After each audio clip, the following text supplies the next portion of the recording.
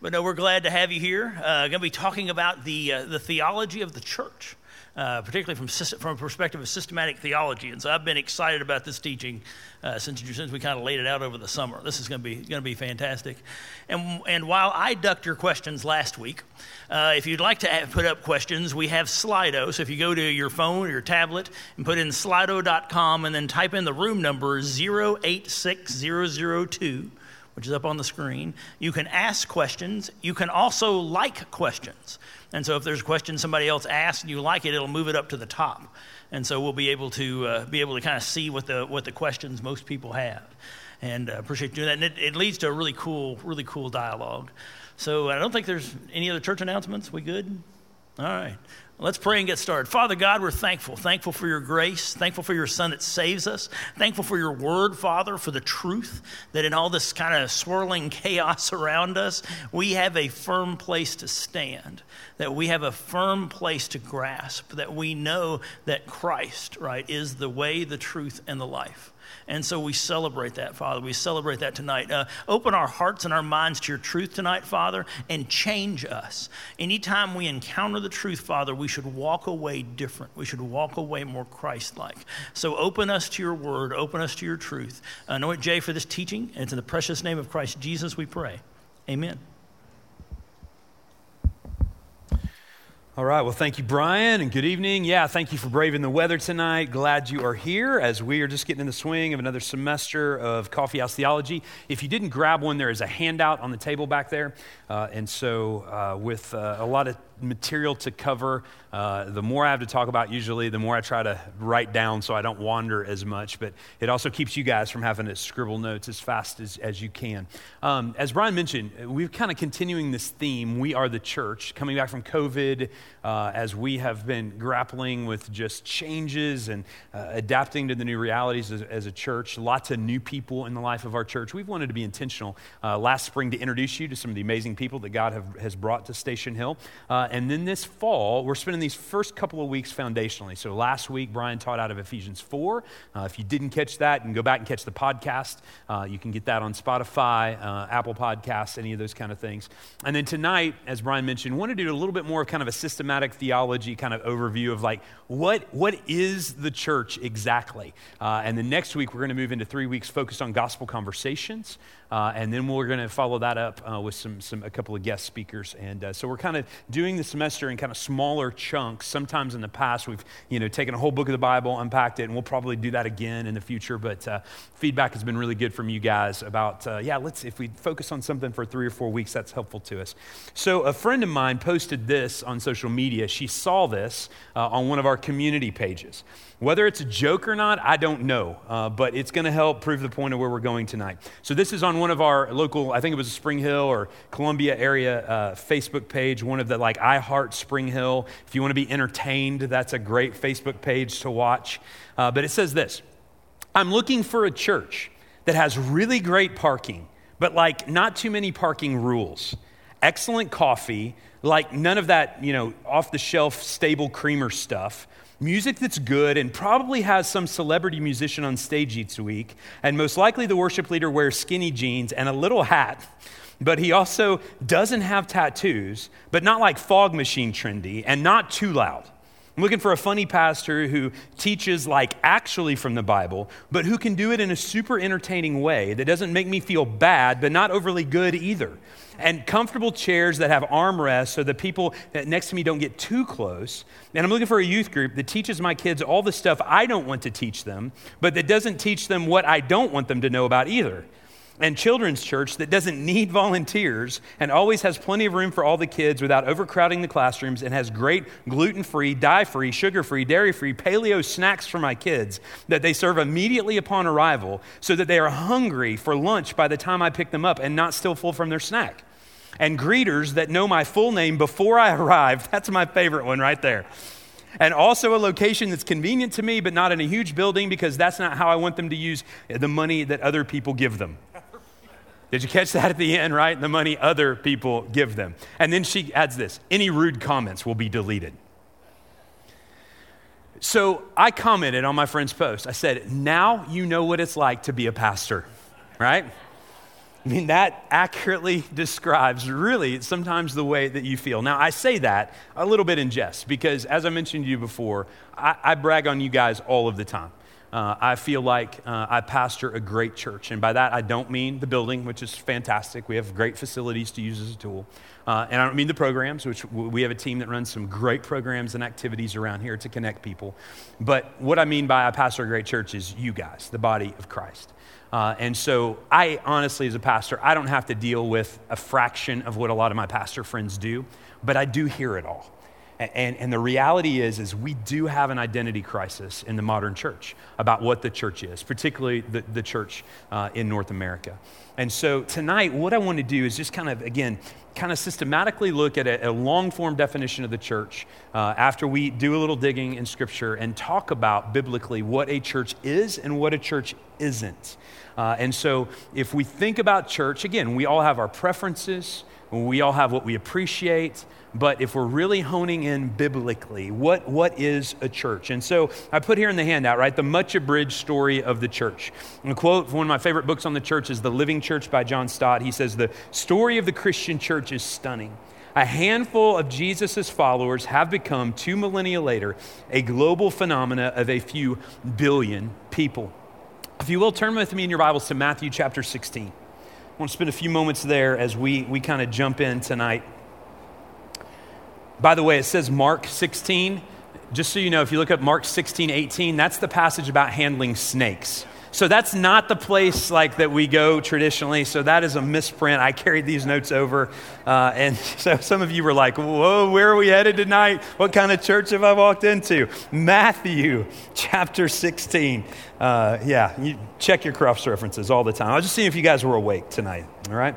So in Matthew chapter 16, you have the scene where Jesus has gone to a place called Caesarea Philippi with his disciples. Now, if you know anything about that part of the world at the time, you'll know even the name Caesarea Philippi tips you off to something. That's not a Jewish name. And so what Caesarea Philippi was it was an ancient place where there had been generations of pagan worship that took place there. I've been there in person. It's pretty amazing to see because they've got, temples that were created during the pagan period of kind of the Old Testament to the very northern edge of Israel. It's a beautiful area. It's called Banias. And so it's got waterfalls. As you know, much of Israel is very arid. And so you've got the runoff from Mount Hermon that's coming down there. And so it became a very popular, basically, vacation spot. And by the time of Jesus, it was a place where Roman soldiers and their families would vacation. It was somewhat Las Vegas-ish in the sense that it had temples to the various gods, and they would go and they would have their parties and their festivals. And when you even read that Jesus took his disciples, these good Galilean, Bible Belt boys, basically, to Caesarea Philippi, that would have been like, Jesus, what are we doing? Where are you taking us? As they take the hike up there. And so there is the setting for this scene. And so as Jesus is talking about this in verse 13, when Jesus came to the region of Caesarea Philippi, he asked his disciples, against this backdrop, various temples to various gods, Greek and Roman gods, "Who do people say that the Son of Man is?" And they replied, "Well, some say John the Baptist, others say Elijah, still others Jeremiah or one of the prophets. But you," he asked them, "who do you say that I am?" And that's so important that Jesus presses them personally on that question. And we get Simon Peter's confession. Simon Peter answered, "You are the Messiah, the Son of the living God." And Jesus responds, "Blessed are you, Simon of Jonah, because flesh and blood did not reveal this to you, but by my Father in heaven. And I also say to you that you are Peter, and on this rock I will build my church." There's the word, ecclesia. Church, and the gates of Hades will not overpower it. I will give you the keys of the kingdom of heaven, and whatever you bind on earth will have been bound in heaven, and whatever you loose on earth will have been loosed in heaven. And then he gave his disciples orders to tell no one that he was the Messiah. And so you have Peter's confession that Jesus is Lord, and there's all kinds of interpretations when Jesus says, "You're the rock," right? Well, he's talking about Peter. Is that the guy? No. What he's pointing to, the rock, is Peter's confession. That's what he's going to build his church on, the truth that he is the Lord. And so that is foundational to the life of the church, acknowledging the lordship of Jesus, who he is, the Messiah, the promised one, the Son of the living God. So when Jesus says he builds his church, he builds it on truth. He builds it on the foundation of who he is.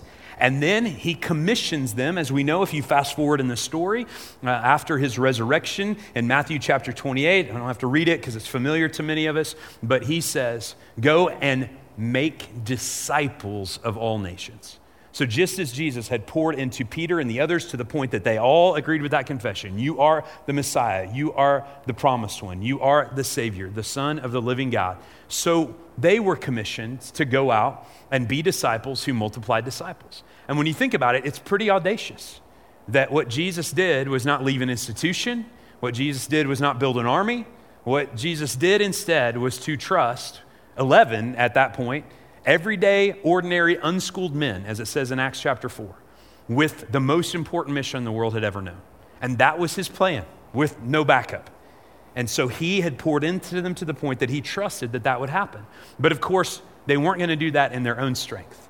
He told them to wait in Jerusalem until they were clothed with power on high. And so in Acts 1:8, we see Jesus tell them, you will receive power.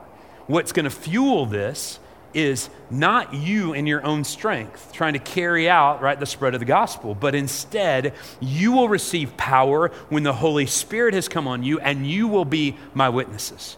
You're going to tell my story, and you're going to do it where? In Jerusalem, hometown. You're going to do it in Judea, regionally. So for us, that would be Middle Tennessee. You're going to do it to Samaria. That was a hated cross-cultural people group by the Jews. Translation, you're going to be charged to carry that message to people who don't think like you, to people that you have centuries of animosity with. You are going to be called to humble yourself and bring the good news to people who are very different than you are. And ultimately, the gospel is going to go to the ends of the earth. And that literally becomes the template for the entire book of Acts, where we see the first several chapters about the gospel going to Jerusalem, then to Judea, then to what they knew at that time was the ends of the earth. And so one of the amazing things about what Jesus said is that it happened. Is that it happened exactly in the way he predicted, exactly in the way that he called them. So to summarize, this seems like a rather delusional promise for what was, including the disciples and a few women and a few others, about 120 otherwise pretty ordinary people. But when that power came at Pentecost, 3,000 who received his words and were baptized were added to the church. And the early church became radically devoted to Jesus first and to one another second. And the Lord added daily, as it says in Acts 2, to their numbers those who are being saved. And so from there, the good news spread exactly as Jesus said it would, until in just a few years, the message of Jesus was proclaimed all over the Roman Empire. My favorite commentary in the book of Acts, if you've been with us a while, you know, is called 30 Years That Changed the World. Pretty remarkable to think about how the gospel spread all over the Roman Empire like wildfire in just 30 years. So the gospel spread. It was passed down generation to generation. At some point, it came to you and it came to me, and that's why we're sitting in this room tonight. And so fast forward today, just for comparison purposes, and the common perception of the church is vastly different from what it was then. Dave Kinnaman, who's a researcher, used to be with Barna Research Group, wrote a book in 2012 called Unchristian, What a New Generation Really Thinks About Christianity. And his research was on young Americans, mostly millennials, what they perceive the church and reveals what they think and view the church as. Number one, anti-homosexual. That was the first thing that they said when surveyed, that's what they knew. And so here's the idea and the concept that just general young people in our culture knew more what the church was against than what the church was for. And we had failed to live out and share the message in such a way that, the first thing the church should be about is what? Jesus. Like that's what they want, that's what we want them to say. But far from that, right? Number one, 91% of our young adults said it was church is anti-homosexual. Next one, 85%, hypocritical. Hypocritical. And what's fascinating to me about that, if you've heard me teach on the Sermon on the Mount, is to know that Jesus himself gave us the word hypocrite, ironically. And so when people call us hypocrites, Jesus himself coined that term. There was a Greek theater just a few miles up the road from Nazareth. And in Greek theater, you would have one or two actors who would run the entire play, and they used masks. And so the name of those actors, hypocrites.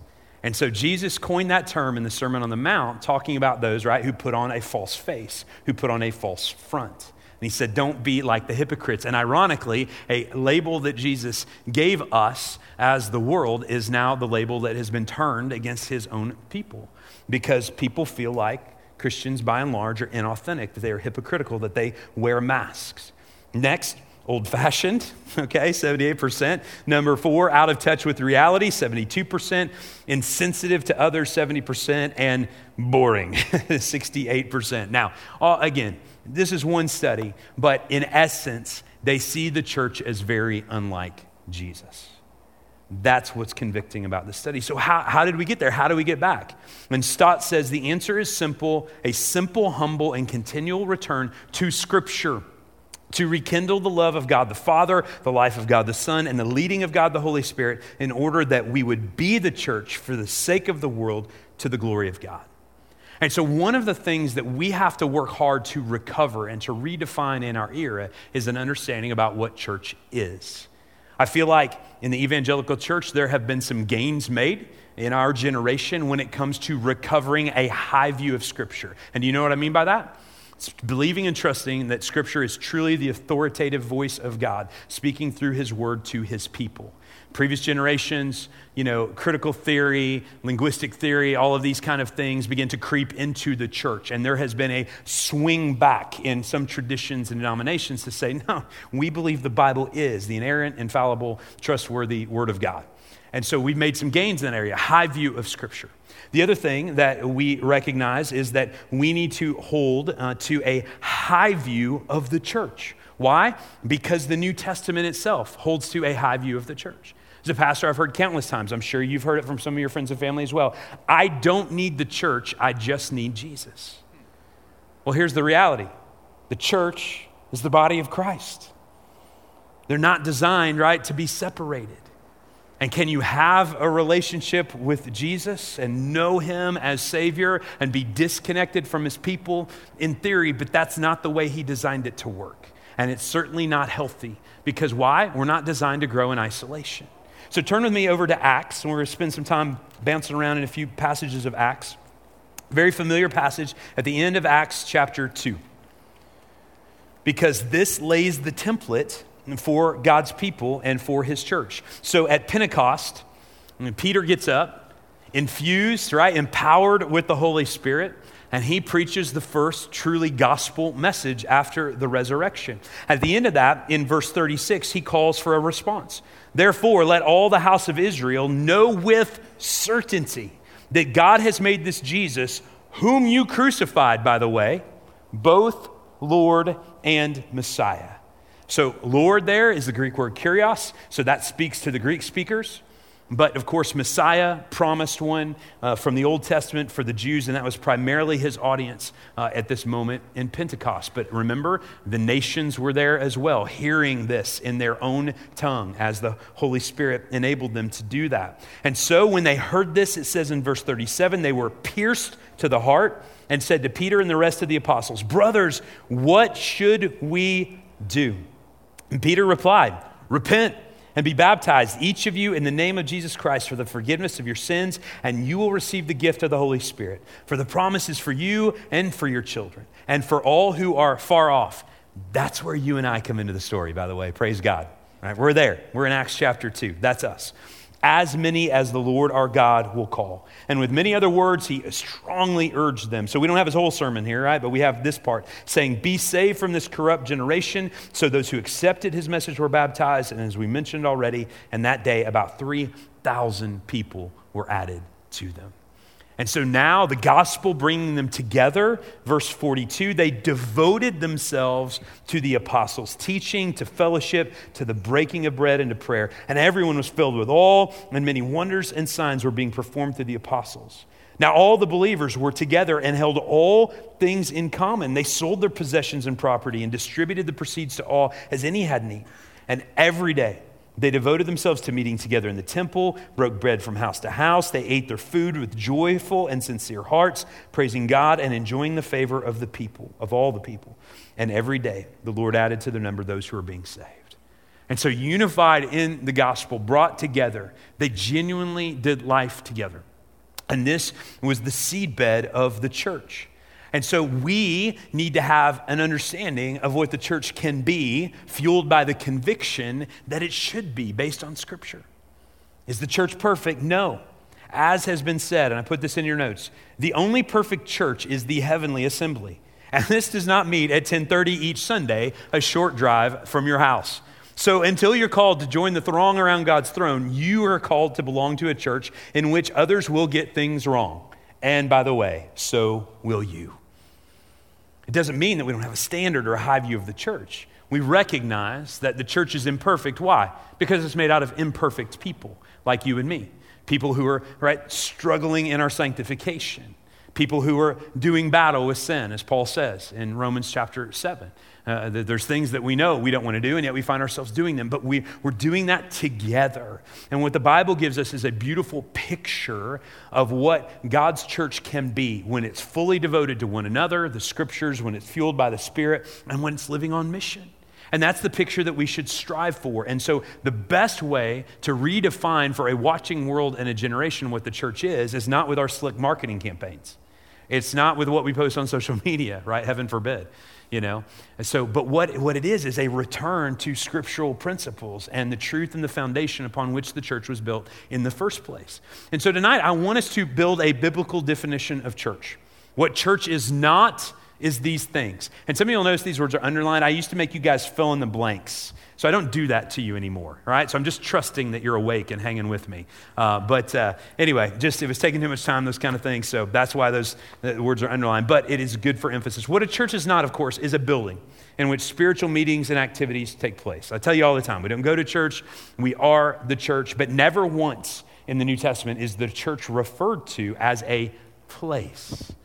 We don't ever go to church. That's never mentioned the way we talk about it most often. So sometimes I do find it, when I was youth pastor with my own kids, it's clarifying. We're going to the church building. Or as the old timers used to say, we're going to the church house, right? Just to clarify and just to help build that in, that the church is not a building. It's also not just a weekly meeting where people gather. Gathering is part of what we do, and it's important. Hebrews chapter 10 tells us to not forsake the assembling of the saints, because we need to, encourage each other, build each other up daily. It talks about the fact that we need to urge each other to live out the mission. But meeting is not all that church is. It's also not just a moral society of people who are seeking behavioral change through moralism, motivation, legislation, etc. That's what, the mainline church experienced. The downfall of the mainline church in the 20th century was it just became these kind of social clubs that were people were there mainly to get together and to try to, do good things, but it became devoid of the gospel. That's also not what the church is. So my favorite definition of church comes from, and I'm just going to go full transparent here, a guy by the name of Mark Driscoll, who you might have heard of, and a theologian by the name of Gary Breshears. Mark Driscoll infamously was the pastor of Mars Hill Church, was a pastor in Seattle. There's a podcast out right now called The Rise and Fall of Mars Hill that talks about how that church blew up under his leadership and teaching, was one of the first churches to really take advantage of the internet age and podcasts and all of these things. And a lot of his teaching was biblically very, very solid. And again, he worked with theologians, but the sad part was that his leadership was not submitted to the church's elders and to accountability, and so the church went off the rails, and so he had to step down from leadership in that church. However, this definition is the best, thorough, most biblical definition that I have been able to find, and so it is solid, and that's why I still use it. He says this, and we're going to break it down. The local church is a community of regenerated believers who confess Jesus Christ as Lord. In obedience to Scripture, they organize under qualified leadership. They gather regularly for preaching and worship. They observe the biblical ordinances of baptism and communion, are unified by the Spirit, discipled and disciplined for holiness, and then they scatter to fill the great commandment and the great commission as missionaries to the world for God's glory and their joy. Anybody got that memorized already? No, okay, yeah, right, it's long, but I like it because it's thorough, and that's important. So let's unpack that a little bit, these characteristics of a true church. Number one, the church is made up of regenerated believers. That means people who have had an authentic encounter with the gospel. They have been saved by grace alone, through faith alone, in Christ alone. That is the true church.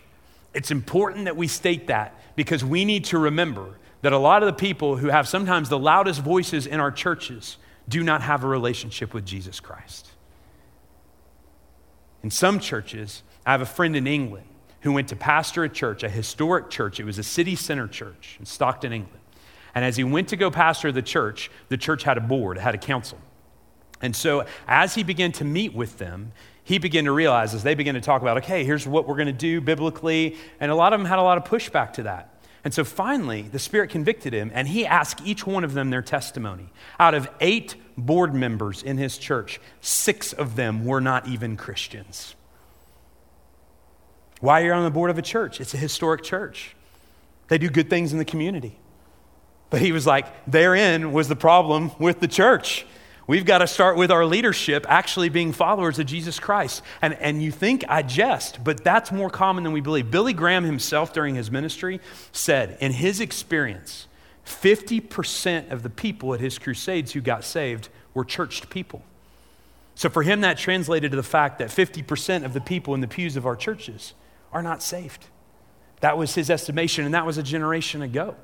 And so we have to remember that. And so there's a calling on us as a church, and it's why we're intentional through our membership process, many of you have been through that, to be sure that we hear your testimony, because we want to hear that credible witness. We want to hear you testify. Acts 1, right? To be a witness to your experience with Christ and why you are a believer. That's where we begin, because before you become a member of our church, that's key, that you are a Christian. And then, of course, baptism is that next step, and we require that for membership as well, because it is a picture of obedience to Christ. Baptism doesn't save us, but is a picture, an outward picture that Christ commanded of the inward change in our hearts. And so that's where we begin, and we need to recognize that a large part of the revival that needs to come to the church in America would happen if people in our churches would get saved. And so that's why I never underestimate the power of the gospel. There's a man in our church who is a gifted Bible study leader and teacher. He has pastored several churches, but he went to seminary. He became an associate pastor of a church in Texas. And one night on a Sunday night service, as he's preaching the gospel, he became so convicted that he went home, got down on his knees, and asked Jesus to be his Savior, because he realized he had never truly done it. His name's Ken Parker, and he teaches one of our Bible studies here. And so Ken had the courage, and he said it was a hard conversation with his wife that night to say, honey, I just got saved. And she said, but you spent 4 years in seminary, You've been hired by this church. Like, what if the pastor fires you, or what if the people reject you? And instead, of course, it was a beautiful picture. The opposite happened. A lot of other people got saved because he got up the next Sunday and shared that testimony, and a lot of them said, I've just been going through the motions as well. And Ken went on to he had a brilliant career in ministry, working for Lifeway, pastored Oak Valley Church off Lewisburg Pike before he retired and joined us here at Station Hill, him and his wife, Kay. But in other words, don't ever underestimate, right, the power of the gospel to save people who are going through the motions of what I would call religiosity or churchianity. Number 2, the church is organized under qualified and competent leadership. Did you notice even there in Acts 2:42, they devoted themselves to the apostles' teaching. And so who do we look to for authority? We look to those who have been with Jesus, those who are first generation witnesses to the things that he taught. And so ever since then, right, the church has been organized around the Word of God. And, we're not going to spend a lot of time on church polity tonight. You can pray for us. We're actually looking at that. I'm chairing a team for all 8 of our campuses that's looking at our church polity and how we need to tweak that to move into God's future for us. But the beautiful thing about the New Testament is this, is that we are told what type of person needs to lead the church, but the emphasis is much more on the character of the person than the form of the governance or the structure that's taken. There's guidelines and principles that are clear, but it's brilliant. The emphasis is on the heart of the leader and their relationship with Christ and the way that they live that out. And then there's freedom in the New Testament to adapt that to the local church setting. It's why some churches are congregationally led, others have elders, others have board, those kind of things, because the New Testament doesn't prescribe, right? Here's exactly what your local church needs, but it does say this: it's got to be led by qualified leaders who know Jesus, who know his word, who teach his word, and who live it out in their homes and in their communities. And so we find those passages in places like 1 Timothy chapter 3, where it talks about the qualifications for elders, who I would argue, right, they are the leading servants in the church. Then it talks about deacons, who are the servant leaders, another dimension of that ministry, but more focused on pastoral care. And so the Bible certainly gives us guidelines and principles, but every church has to choose how it needs to organize under qualified and competent and character-driven Christ-like leadership. Number 3, the church regularly gathers. Again, gathering is important to hear God's word rightly preached and to respond to God's revealed truth in worship. Again, the pattern of the early church. And Jesus himself said in John chapter 4, right, the day is coming when you will worship in spirit and in truth. And so those two elements have to be present in our Christian worship.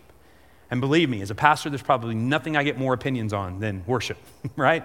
It's too hot, it's too cold. The music's too slow, it's too fast, right? It's too old, it's too new. All of those kind of things, you know. And again, most of our congregation is great, but just historically, that's what we tend to focus on exclusively is the gathering, and it's important.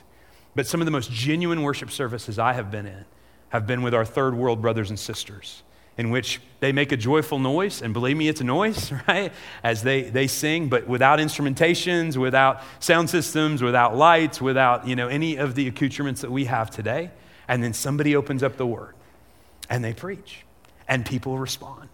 And it's amazing to see that happen in every culture on the earth, and to happen in lots of different contexts as well. And so for us, we want to be sure that the word of God is rightly proclaimed and that we respond to God's revealed truth in worship, because that's what worship is. It's revelation of God's truth and then the response in the moment with our voices, with our hearts, but certainly when we walk out of these doors with our very lives as well. Number 4, the church is where baptism and the Lord's Supper, the two ordinances referred to in the New Testament, occur regularly as visible symbols of the gospel in the life of the church. Baptism is one of those stories that we repeat over and over again. And I don't know about you, but it gets me excited over and over again to hear the story of what God has done in somebody's life to save them, and then to see that incredible word picture of the death of the old nature as we go under the water and the resurrection of the new, identifying with Christ in a new life. We were talking about this in worship planning. Sometimes we sing the song "In Christ Alone." Anybody love that song, that hymn, right? Just powerful, just a great statement of the gospel. Our worship minister at the Brentwood campus has done this, and Luke's done it a couple times here, but when you get to a certain point in that song, we pause and we have baptisms right in the middle of the song. And then we come back, and a lot of times we do the medley that leads us into the song, the hymn, "The Solid Rock," that goes with it. And I'm just telling you, sitting here on the front row, if you want to hear a bunch of Baptists sing, baptize some people right in the middle of a song. And you guys turn it up to 11 after that.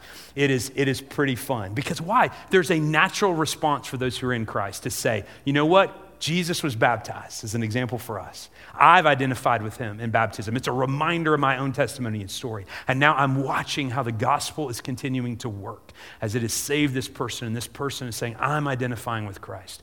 And I'm identifying with this body of believers, of people who follow Jesus. It's powerful every time. And by the way, if you haven't been baptized, shameless plug, I mentioned it on Sunday, we have our church-wide picnic and baptism service Sunday evening, the 29th. Would love to talk to you about being baptized and what that's like.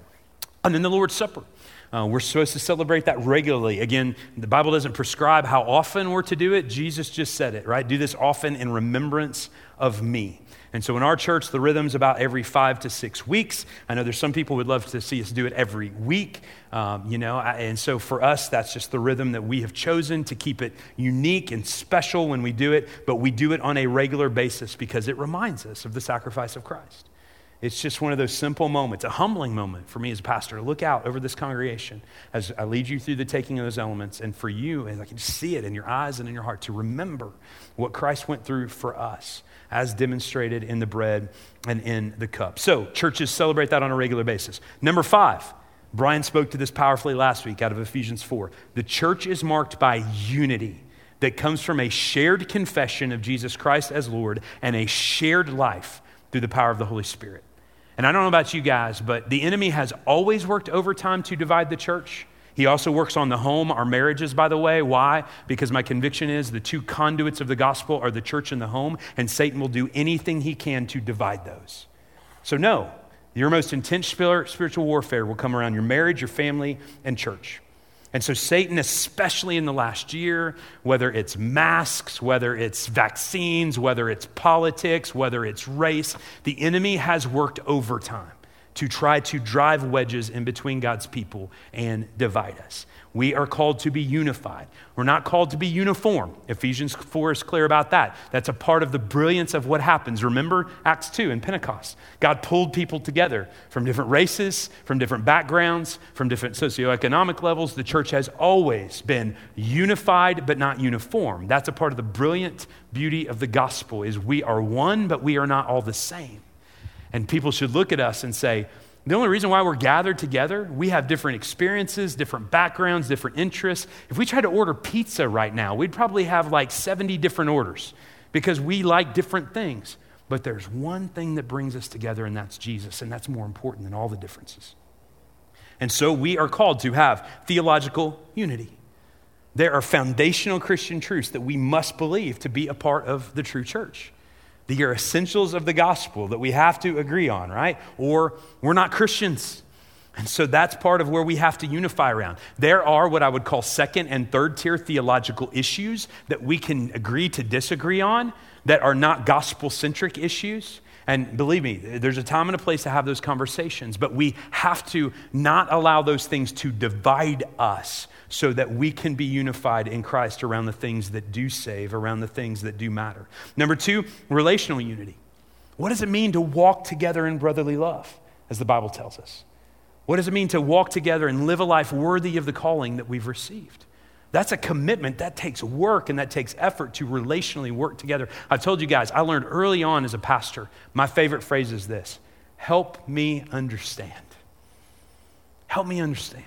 So that why? So that I can understand where you're coming from, so that we can walk together as brothers and sisters in Christ. But part of the brilliance, right, the tactic, just diabolically brilliant on the part of the enemy, has been to get us to use all of our energy on each other, tearing each other down, infighting with each other. So when it comes time to go out and push back the darkness, when it's time to prevail against the gates of hell, we got nothing left. I had a theology professor who put it this way, right? We use all of our live ammunition on each other as Christians, and we only have water pistols left to go against the gates of hell. And it's a pretty profound thing when you think about it. And so all of our infighting, all of our arguing, all of that sideways energy that we expend needs to be used towards gospel ministry and reconciliation, relational unity, philosophical unity. Agreeing, right? That, hey, here's the way we're going to approach ministry. And as we'll talk about in a little bit, our methods may change, right? But our mission never changes because Jesus gave us that mission. Missional unity, speaking of which, what are our goals and objectives? What are we working towards as a church family? And organizational unity. That's important. Because why? We need to organize what God has entrusted to us so we are good stewards of what God has placed in our hands. And so organizational unity is important as well. Number 6, the church is discipled and disciplined for holiness. Mark Dever is a pastor in Washington, D.C. says, the church is not a growing number of people. That's the way most people want to describe a healthy church. But it's rather a number of people growing. Important distinction, because there is a difference between the two. Notice in Jesus' ministry, he would draw crowds. They were interested in him. And so especially when Jesus would feed people, when he would heal people, man, they came in droves. What happened when Jesus started teaching people? John 6 is the most profound example. He feeds the 5,000. They want to make him king. He starts teaching about his body and his blood, and they freak out, and they want to drive him off a cliff and kill him.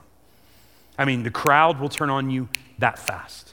So we shouldn't assume just because a church has a large crowd that it is doing gospel ministry. There's a difference between the two, or that it's a healthy church. Number 7, leaders use Scripture to teach, correct, train, and equip believers to be a holy people who are continually growing in Christ likeness. 2 Timothy chapter 3, right? Paul speaks to Timothy, his protege, and says, man, remember the truths that you have been taught since you were an infant. He's like, take that Bible and use it. And so he tells Timothy, he says, all Scripture is inspired by God, God-breathed, and is profitable for teaching, rebuking, correcting, training in righteousness, so that the man of God may be complete and equipped for every good work. So churches use Scripture to accomplish that work. And then they use them to discipline, right? To guide God's people into holiness as a people together. Matthew chapter 18 is the passage where Jesus famously tells us what to do when it comes to church discipline. That if you have a problem with a brother or sister of Christ, if they have offended you and sinned against you, then you blast them on Facebook. Can I get an amen? Then you go to all of your buddies in Bible study and you talk about that person before you talk to them. Is that what it says in Matthew 18? No, it says you go to the person. And if they don't respond, then you do what? You go back to the elders, the leaders of the church, right? And you bring somebody mature with you. And then if they still don't respond, then what happens? Well, then you remove them from fellowship. But what's the goal of that? Is it to boot them out? No, it's in the hopes that they will realize what they miss and that they will come back. It says you treat them as an outsider. And by the way, how do we treat outsiders in the Church of Jesus Christ? With grace and mercy, with open arms when they're ready, right, to come back.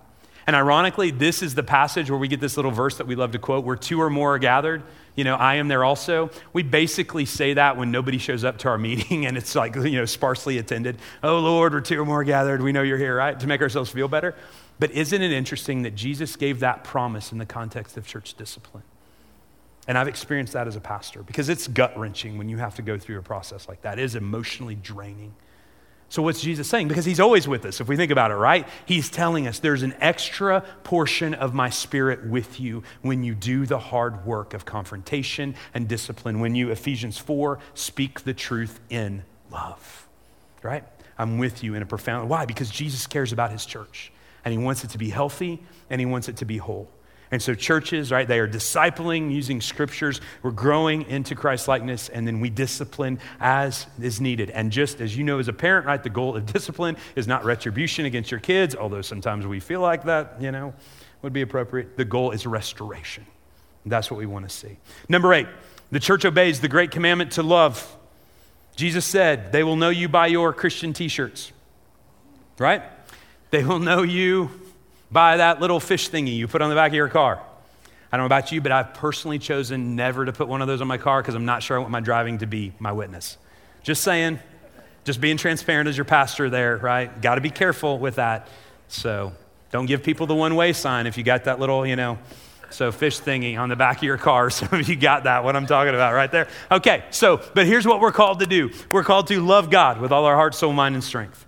We're to love our family. We're to love our leaders. The Bible says that. You are to love fellow believers. We're to love our neighbors. We're to love strangers. And yes, this is the tough one. We are to love our enemies. Now, I don't have that love in my heart. But when I'm connected to the source of all love, guess what? It overflows from me. That's what Jesus is talking about in the Sermon on the Mount. As a matter of fact, he says, it's ordinary to do things for people that you like. My paraphrase of Jesus in the Sermon on the Mount in Matthew chapter 6. But he said it is out of the ordinary when you love your enemies and you pray for those who persecute you. You know why that's so radical? Because as you pray for someone who's persecuting you, you begin to see them the way God sees them. You begin to see the reason why they're treating you that way, the reason why they're rejecting you, the reason why they're giving you the hard time. And so love is supposed to mark us as God's people. And yet if we went and knocked on doors, again, back to the book of surveys that we talked about, unchristian earlier, unfortunately, I'm afraid that love would be one of the last words that would come out of people when they said, hey, what do you think about the church? Number 9, the church obeys the Great Commission to evangelize and to make disciples who multiply disciples. The church is an evangelistic community where the gospel of Jesus is constantly made visible through its proclamation of the gospel, the witness of the members' lives, and its spirit-empowered life of love. If you read the New Testament carefully, especially the Gospels, you will see that Jesus proclaimed the message and he fed, ministered, and healed people. That as Jesus fed, ministered, and healed people, he proclaimed the kingdom of God. What we have in our world today is churches that have gone to one extreme or the other. There are some churches that are all about the message, but they end up in an echo chamber because they never minister to the needs of their community and world. On the other hand, sadly, there are a lot of churches who are all about social justice. They're all about feeding the poor. They're all about all of these good acts, but they never get around to sharing the gospel of Jesus Christ and why they're there in the first place. Jesus did both. His followers have to do both. We are called to follow Jesus' example to us as we proclaim and live out the gospel. And we do that again in the power of the Holy Spirit. And so we contextualize that mission. In 1 Corinthians chapter 9, right, that's the passage where Paul talks about the fact that he is all things to all people. And so if we read that passage, it's in 1 Corinthians 9, verses 19 through 23. Paul says, although I am free from all and not anyone's slave, I have made myself a slave to everyone in order to win more people. To the Jews, I became like a Jew to win Jews. Ironically, right, Paul had been a Jew. To those under the law, like one under the law, though I myself am not under the law, to be clear, to win those under the law. To those who are without the law, like one without the law, though I am not without God's law, but under the law of Christ, to win those without the law. To the weak I became weak in order to win the weak. I have become all things to all people so that I may by every possible means save some. Now I do all of this because of the gospel so that I may share in the blessings. So does that mean that Paul was a spiritual chameleon, right, who compromised in order to fit in with different groups of people? No. It's not what he's talking about. What he's talking about is his preferences he was willing to set aside in order to connect with people for the sake of the gospel. And we have to be willing to do that as well. So as churches implement these characteristics, it's vital to distinguish between principle and methodology. Love the mission, but only like your methods, as one church leader has said. This is the essence of what it means to be a missional church. The methods serve the mission, not the other way around. And we just look at church history and we know that. So the way we're doing things today won't be the way we're doing things 2 years from now. The way we were doing things before COVID is not exactly the way that we're doing things now. Has our mission changed as God's people? Has our heart for the gospel changed? No, not a single bit. But we have the ability to see what God's doing and connect his timeless truth to changing times. So how does the church work? Quick recap of Acts 2 again. Revelation, what God did. Response, what we do. Results, what God gives. And I cannot emphasize this enough as a pastor. We are not responsible for the results. That's up to God. Salvation belongs to the Lord. But we're responsible for what? Faithfulness. To be faithful, to do what we're called to do as his church. When we do that, I believe, the church will grow. Why? Because healthy things grow. If you feed your kids, right, you give them 3 square meals a day, you should see my grocery bill with 5 kids in my house right now who are growing. I'm not joking. I ran into one of our church members at Costco who works there the other day, didn't know he worked there. We got in a conversation. I said, oh, you'll see a lot of me here.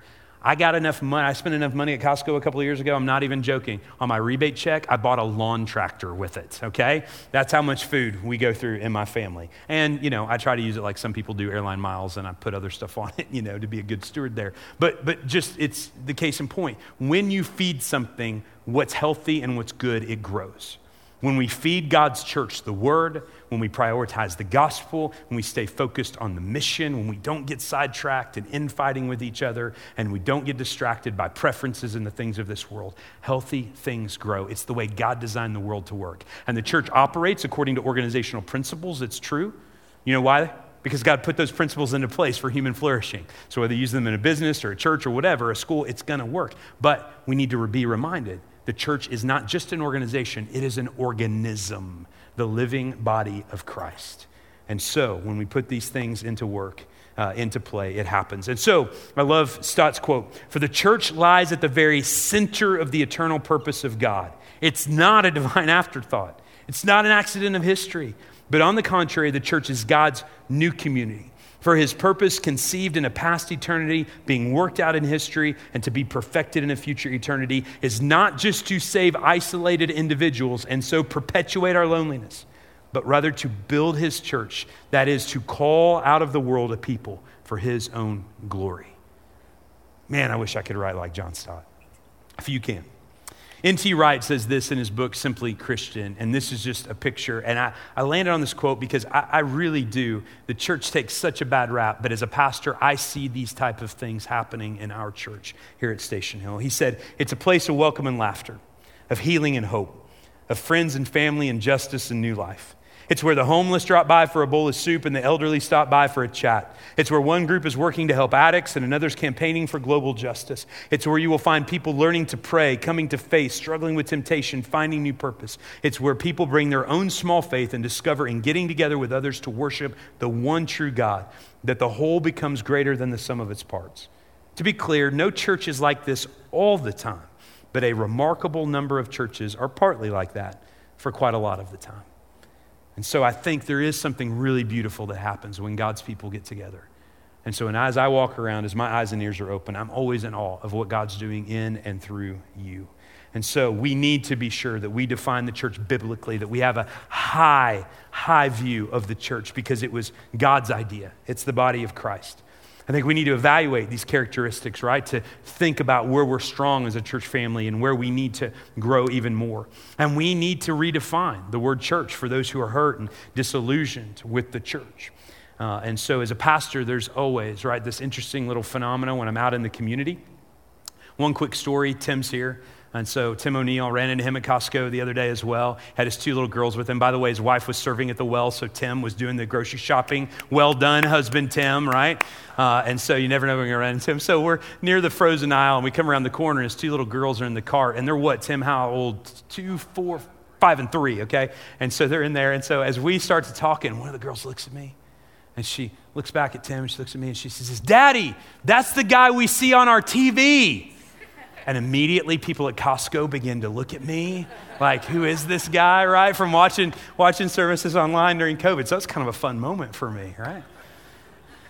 So, but the beauty, right, of what God does in his church is he brings people together and he works in and through us in a powerful way beyond what we can imagine or hope. And we need each other. And so I love that I get to connect with people in the community. And sometimes when I get in the community, Tim, props to you because some people haven't been to a church in a while. Do you know what they do? They duck me, right? And there's the pastor, down the aisle. And then one of my favorite games to play is to stroll to the other end of that aisle, right? And right about the time they get there, it's like, here I am. And then they begin to fumble. "Oh, Pastor, I'm sorry. We haven't been to church in a while, right? Like we've been sick and we've been to grandma's house and we had ball tournaments. And I'm sorry, we're coming next week, I promise." You know, and I'm always just like, relax. I'm not a Pharisee. I'm not keeping scorecard. I want you to be at church because I want you to experience the worship of God's people. I want you to have biblical community. I want you to join us on mission. I've always wanted to pastor the kind of church that people really wanted to be here, right? That's what I want and long for you. Because I get to see firsthand, I get to have a front row seat as pastor to watch all the cool things that God's doing. And so on the back of this page here, I have just, for our church, what does this look like? What's our foundation and focus? Well, of course, it begins with Scripture, that the Bible is true, God's true and perfect word. It's our roadmap for navigating the journey that we call life. We use the Baptist Faith and Message as kind of a summary of our statement of faith. If you wonder about that, you can Google it. I can send you that link. But we want that to be our foundation and focus. Our mission statement, as we talk about, we want to engage the whole person with the whole gospel of Jesus Christ, anywhere, anytime, with anybody. And our method right now, one of the methods that we've employed, and this is where we launched as a church family, is that we believe, right, that there was value in our regional campuses, reaching multiple communities, linking together to share our resources and be able to get into neighborhoods where we couldn't go alone. And so since 2010, we were the first regional campus, and we've added 6 more. The mission is the same at every campus. Every campus shares the same basic DNA through common mission, vision, and message. However, each campus has the own flexibility to contextualize that ministry to our unique community under the leadership of our pastoral staff. And so that's our methodology for right now. And we continue to look at what it means to have these campuses get healthy, to partner with other churches in Middle Tennessee and beyond, because we don't want to keep the good news of Jesus to ourselves. And we know that the local church is essential, healthy local churches, to helping people who are lost and searching connect, to hear the gospel, to grow, and then to be equipped to go back out with the gospel. So in response to God's leading, our vision, our picture of what we're trying to do right now was that we want to be a part of a disciples making disciples movement. We want to see 10,000 of our people raised up to be disciple makers who will share this whole gospel with neighbors and the nations. Our goal in 5 years is to have 500,000 gospel conversations. That boils down to about 2 gospel conversations a month per church member. That's what it means. And that's what we can do together as God's people. And we want to create and resource a church multiplication movement that's 100 healthy congregations throughout Middle Tennessee and beyond. So my friend Evan is sitting here, right, as one of our ministry residents. You guys are going to get to meet all 5 of them on Sunday in church. But Evan Oxford is here. His brother and his wife used to be members here, and then they helped go launch Grove Hill. And so Evan's here because he wants to be a part of that movement. And so it's fun when God calls people to that task, when they join together. And we can say, hey, we're better together than we are apart for what God wants to do in and through us. So what do we value? This is going to be our sermon series in October, by the way. The gospel first and always. That we're uniquely called, that we're all called to be participants and not just spectators. Intentional innovation. In other words, we need to bring down barriers to the gospel in order to reach people with it. Crossing cultures. Multiplying ministries, because multiplying matters. And so we call our strategy Disciples Multiplying Disciples. And you'll see that pinwheel there at the bottom, because that implies movement. All of these things work together. Gospel conversations, or evangelism, if you want to call it that, where we celebrate what God's doing, we pray and we sin. Groups in which we grow, care, and equip one another. And then going as we launch out of our campuses to go to our neighbors, and then ultimately to the nations, as Jesus told us to in Acts 1:8. So I know that's a lot of territory, and there's a lot of other things we could have covered. But I hope that roots you in a definition of what the church is biblically, and it helps you connect the dots between what we do as a church locally as well. And so our Slido's been up for a while. Brian, we got about 10 minutes, 11 minutes to cover some questions. Brian, I saw the first question had already popped up before I even got up was, how are you doing? Grab your mic. It's always a good idea. Thank you. You can see how technically slick I am. What microphone? I'm doing well. Continue to pray for my health. I continue to face some pretty significant challenges. And so if you can keep me in your prayers, I would appreciate it. And that's one of the things the church is called to do, is to pray for one another. Yeah. And so, yeah, if you could pray for me, I and my family would deeply appreciate it. Deeply appreciate it. Thank you. Thank you for your concern. And the second, the one that keeps popping up and down, the one that says, I love this church, it teaches the truth, amen. And by the way, both Jay and I sit under teaching in this church. And so we are all accountable theologically. It's critically important that even as we teach, that we sit under other teaching, right? Because it keeps us theologically oriented, it keeps us humble, it keeps us, oriented toward Christ, if that makes any sense. The first question was, what is church polity? Church governance, how a church is organized and structured. Yep. And I love this question. Since the truth has always been found in God's word, why does this seem new to today's churches? It reminds me of Josiah, right? Mm-hmm. So it's God's people. He's the king, and he finds the law. You know where the law was lost? In the temple. He found the law in the temple, right? And that's what's at work today, right? We have lost the law within the church, right? We have lost God's grace within the church, and that's why all the things you quoted, the way the world sees us, is because we've lost Jesus. And that's one of the things that I love your preaching. I love that, as you said, I love the teaching methodology of this church, because we take a high view of Scripture, and we root things in Jesus Christ. And that's the way this changes. That's the way the world is saved, right? It's through Christ and Christ alone. Sorry. No, grass withers, flowers fade. The word of the Lord our God stands forever. Isaiah 48. Amen. I'm thankful for your teaching this week. Why don't we have tent revivals these days? Methodologies, right? They change. And so just a little side note. I appreciate the intent of a lot of things, and I understand historically how these things came to be. Again, I grew up, born, buttered, battered, and bruised Baptist, and so I've experienced all of the, kind of traditional methodologies and those kind of things. But even the word revival strikes me a little odd, because I don't think we get to tell the Holy Spirit when he's going to revive us, right? It's going to be during this week, right, in a tent from 7 to 10 p.m. each night after some good old Southern gospel. Can I get an amen, right? Again, we just sometimes presume, and I know why we say these things, and again, the intentions are good there. But what's interesting is that if you really read about the history of revivals, the way they began was as people recovered the word of God. That's exactly right. And number two, as they did what? As they prayed. Amen. Every revival in the history of the world was predicated by a bunch of people who were desperate to see God move. And they begin to get on their knees and cry out. And you don't hear that part of the story as often, right? But those are the two elements that are essential. And then what happens, the Spirit begins to move in a powerful way because we are dependent on God. So, we can't just assume, right, God's going to show up when we plan it. And over time, that tradition, people wanted to hold on to it, and I get it. And I know people who were saved at tent revivals and, saved at some, and I've preached, by the way, some tent revivals, believe it or not, in my time, and some revival gatherings at churches and those kind of things. And it's always great to gather around God's word and to do those things. But yeah, it's a methodology that over time became less and less effective at reaching people.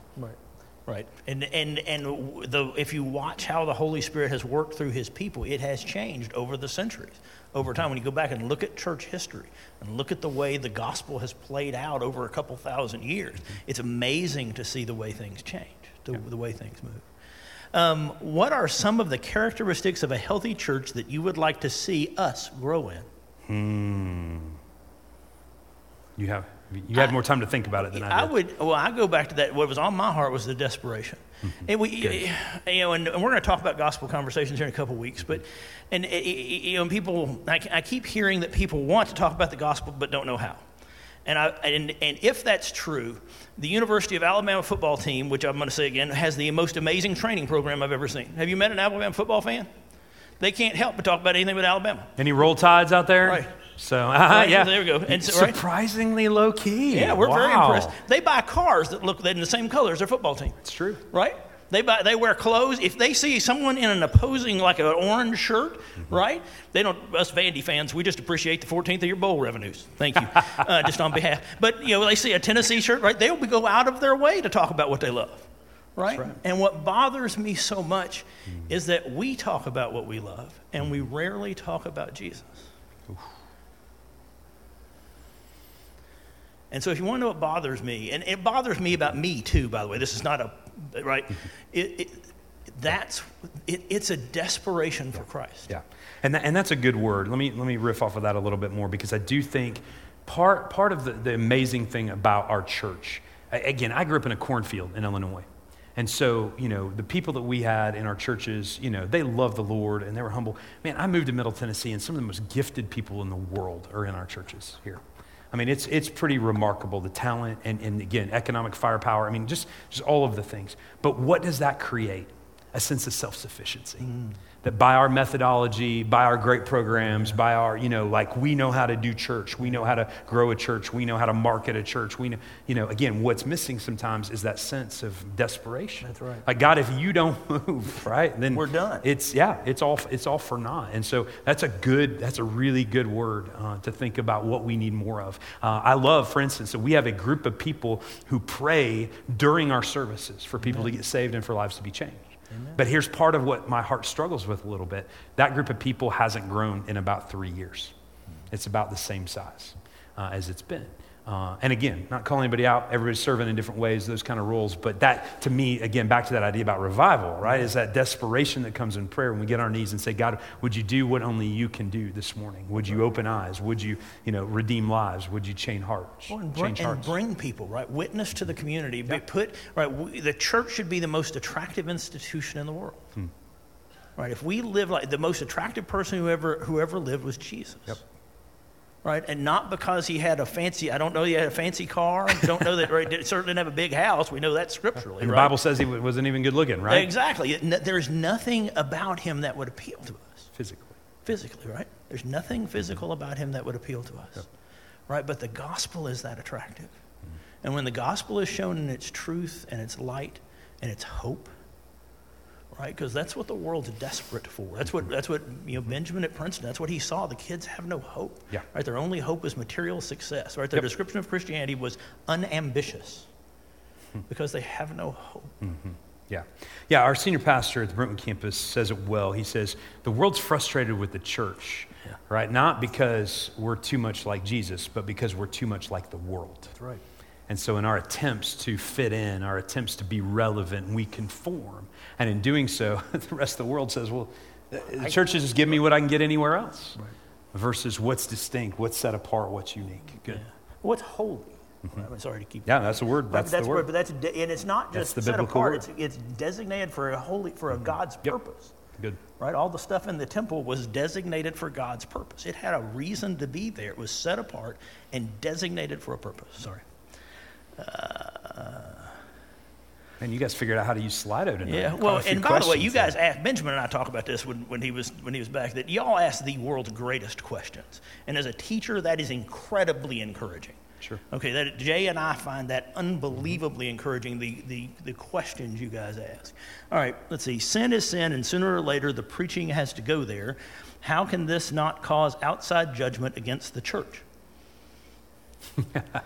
Yeah, no, it's as far as misunderstanding, yes. Right. We should expect lost people to not understand our message. Like Paul was clear about that, right? It's going to be a stumbling block to the Jews. It's going to be a stumbling block to Gentiles. And one of the things we have to be careful of is to not round off what I would call the sharp edges of the gospel. But here is the problem, back to kind of the unchristian book, is what we want to offend is the gospel and not our opinions. Right. That's the problem. The world sees us, right, airing out our opinions, and that's what they find offensive. I want to, as a witness, as a pastor, I want the gospel to be what they grapple with, right, not my opinion about, whatever the hot social issue is of the day. Now, do I have a biblical opinion on that? Am I glad to share it? Absolutely. Don't hear me wrong there. But the point being is that we want to be sure that what offends, what they're pierced by, just like the crowd in Acts, right, is the gospel. They were cut to the heart. And not everybody was saved. 3,000 were saved, but not everybody was saved. And so, yes, we will often be misrepresented, mischaracterized. We should expect that. The world will not understand this. Jesus said the world will hate us. Right. So we need to be prepared, to bear that as well. But we want it to hate us for the right reasons, and that's because it's the gospel that they're stumbling over, the gospel that offends them, and not our preferences or our opinions. Yeah, as Benjamin says, be sure they're offended by Jesus and not you being a jerk. Yeah, that's great. That's his shorthand for He has that. such a great way. He has to such state a it succinctly. very, very succinct. I want that on a T-shirt. That's exactly. Don't be a jerk that's for good. Jesus. All right, we got about a minute more. Yeah. Any other? A couple of things that would take longer answers. Let's see. Speaking of church unity, I don't want to offend our preschool workers. Exactly. So. If we believe Jesus, this is a great one to end on. If we believe Jesus is coming back, why is it so hard to tell people? If reality is the way, if we, and it's was it Penn that said, when Jesus, if you really believe hell is what it is, how can you not do everything to desperately plead with me, right, to become a Christian? This is Penn and Teller, the entertainer. Yeah, and he's a loudmouth atheist. And he calls himself a loudmouth. That's not my description. He calls himself a loudmouth atheist. But I think he said, his quote was, how bad do you have to hate me right, to not share with me, right, what said, you really believe? If I were going to get hit by a bus, you would try to get me out of the way of the bus. This is much worse than a bus. Yeah. Unless you don't really believe that. Yeah, and again, there's multiple angles to come at that with. One of those is that we're not convinced, I think, ourselves sometimes. Right. And that's why we need to be in the Word, is to be more certain, more confident that what the Bible says is true. And I don't know about you guys, but Jesus was pretty clear that as we get closer to the end, the labor pains become more intense. Anybody watch the news this week? Yep. Does anybody have to be convinced? But what's our proper response to that? To throw up our hands in despair, world's going to hell in a handbasket, and we're just going to hang on until Jesus returns? No. Urgency. Right. That's why Jesus told his disciples, I'm not going to tell you the day and the hour. Right. Because you need to be about the business of the kingdom. You leave that stuff up to me, but you live every day as if Jesus could return tomorrow. Martin Luther, I live this day in light of that day. Amen. And so that's to be our focus. But we've lost that. And especially in the West, we're distracted. Our smartphones, our entertainment, all of these things, right, begin to take priority over the urgency of sharing Christ. Well, you get this, I'm too busy. It's like, no, you have the same amount of time everybody else does. That's right. Yep. What you choose is what to focus on. Yep. What you choose is how to allocate it. Yeah. Right? So you are not too busy. Right? You just prioritize something else over things that you may have, right? Seek the kingdom first. Yeah. Right? And if you do that, everything else falls into place. And if you don't do that, nothing will. Right? Yeah, it's a corollary to that. Right? If you don't do that, nothing will. That is strong. Nothing will. You mind if I close us in prayer? No, please do. All right, Thank you. Father God, we are thankful. Thankful for your grace. Thankful for your Son that saves us. Thankful for your church.